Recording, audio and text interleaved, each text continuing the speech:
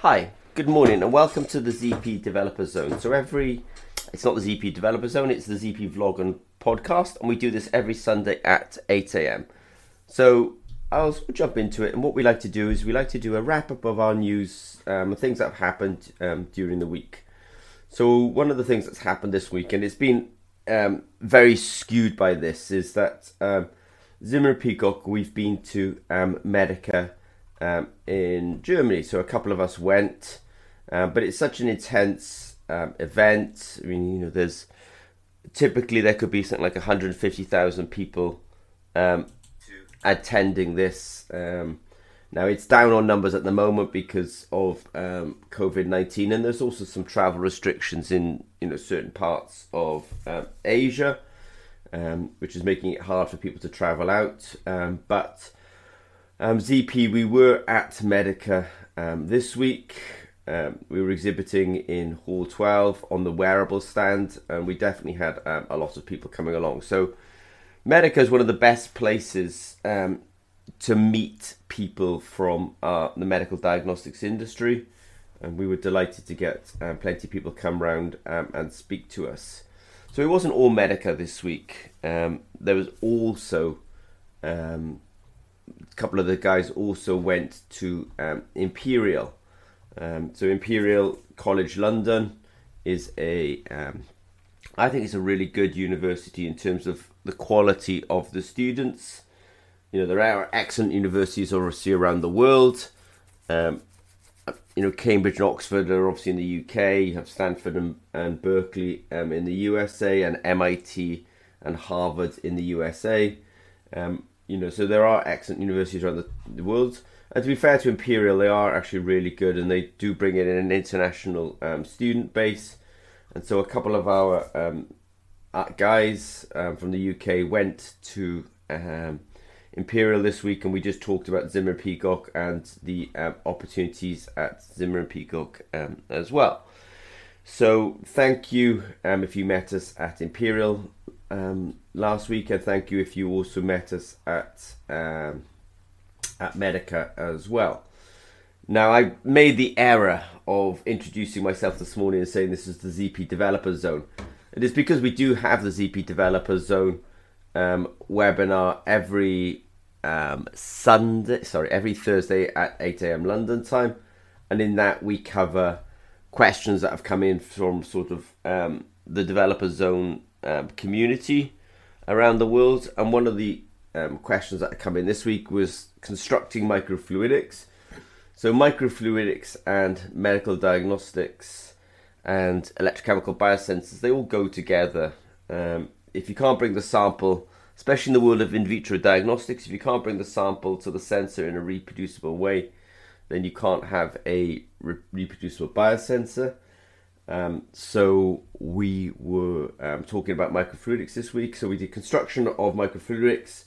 We also talked about testing sanitizers in water, and I'll discuss that. And I also sort of said about measuring lead, and I'll also discuss that as well. So the first thing that is at ZP, we do have quite a technology stack these days. We have sensors, electronics, connectivity, we have cloud, and we have API, application programming interface.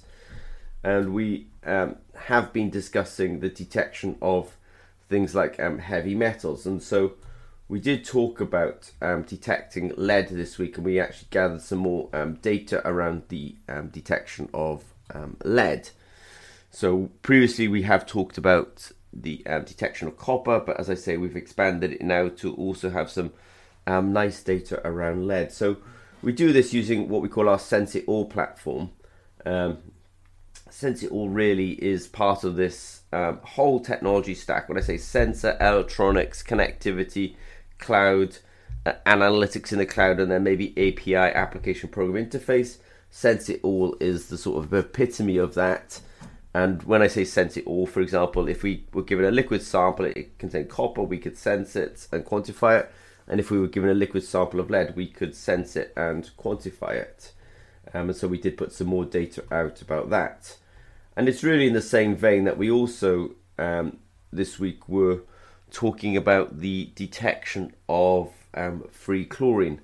This is something that's really interesting to me. I did go to something recently which was called WASH, which I think is Water Sterilization and Hygiene. So sort of WASH is this acronym, and it does mean, that to have a healthy single person, you probably need population health. I mean, we could call this kind of public health. And so it is important to make sure that people have clean water. And one way of doing this is to add sterilizers, essentially, to the water. And so part of our information that we put out this week was the fact that sodium dichloroisocyanurate is a common material that can be slowly dissolved into water. And in doing so, it produces free chlorine or hypochlorous acid. And this is a strong oxidizer. And unfortunately, it destroys, bacteria. And I suspect viruses as well, because it's really going to oxidize and chlorinate these compounds and really, not compounds, but these organisms, and really distort them and disturb them. So we did do a video about the fact that NADCC is a kind of recognized material for it. It's really part of our Sense-It-All platform that we can actually take samples that have been sterilized with this material. We can actually measure the amount of free free chlorine or hypochlorous acid in those samples. If you've got free chlorine or hypochlorous acid in those samples, then it means that you have a sort of enough material to say that you've probably killed the bioburden that was in there, and you have enough that sort of evidence that you haven't just exhausted the sterilization material. So it is important to know, this sterilization material, and that might be in the range of something like 0.3 ppm to sort of 3 ppm. All that said, we did do a discussion about it this week, and if NADCC is one of the most commonly used materials, it does produce this hypochlorous acid. We can detect it and therefore give it a sort of quantification that particular water has been sterilized. Now, something I do want to highlight is that we do have a whole series of workshops coming up, and tomorrow essentially in India, we have a workshop on at IIT Bombay, and my colleague is now in India. I had some visa issues, but my colleague will be in India, and we will be discussing electrochemical biosensors. We have a pretty packed 2-day, very intense workshop.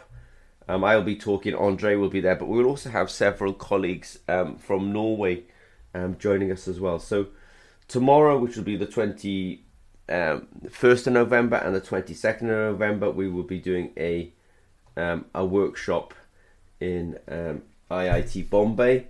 And then after that, we will also be doing a workshop very soon after that, the next day, in fact, at SSN. And we will also again be talking about the electrochemical biosensing, continuous glucose monitoring, detecting nitrate in soils, which we'll be talking about the IP from PBL, Plant Biosciences Limited, and we'll also be talking about things like pH monitoring, also food sense, chili monitoring. So what I will do now is just do a quick sort of summary, and I should just add that we've also got other workshops happening. We do have a workshop happening in Norway on the 30th of November.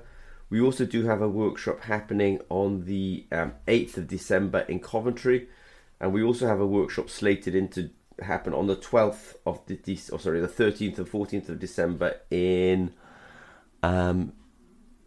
France as well, in Grenoble. So I should really do a quick summary of it's been very slanted this week, so we have definitely been very busy with Medica. There's no escaping Medica, it's so massive, but at the same time then we have been visiting Imperial College London, where we'll be talking to the biomedical department about biosensing, and a couple of colleagues went there. We did do our, as I've said, our ZP Developer Zone, 8 a.m. every London. It's a live webinar. We talked about microfluidics, And then we also talked about detecting lead. We also talked about the sterilization of water, which I've just highlighted there.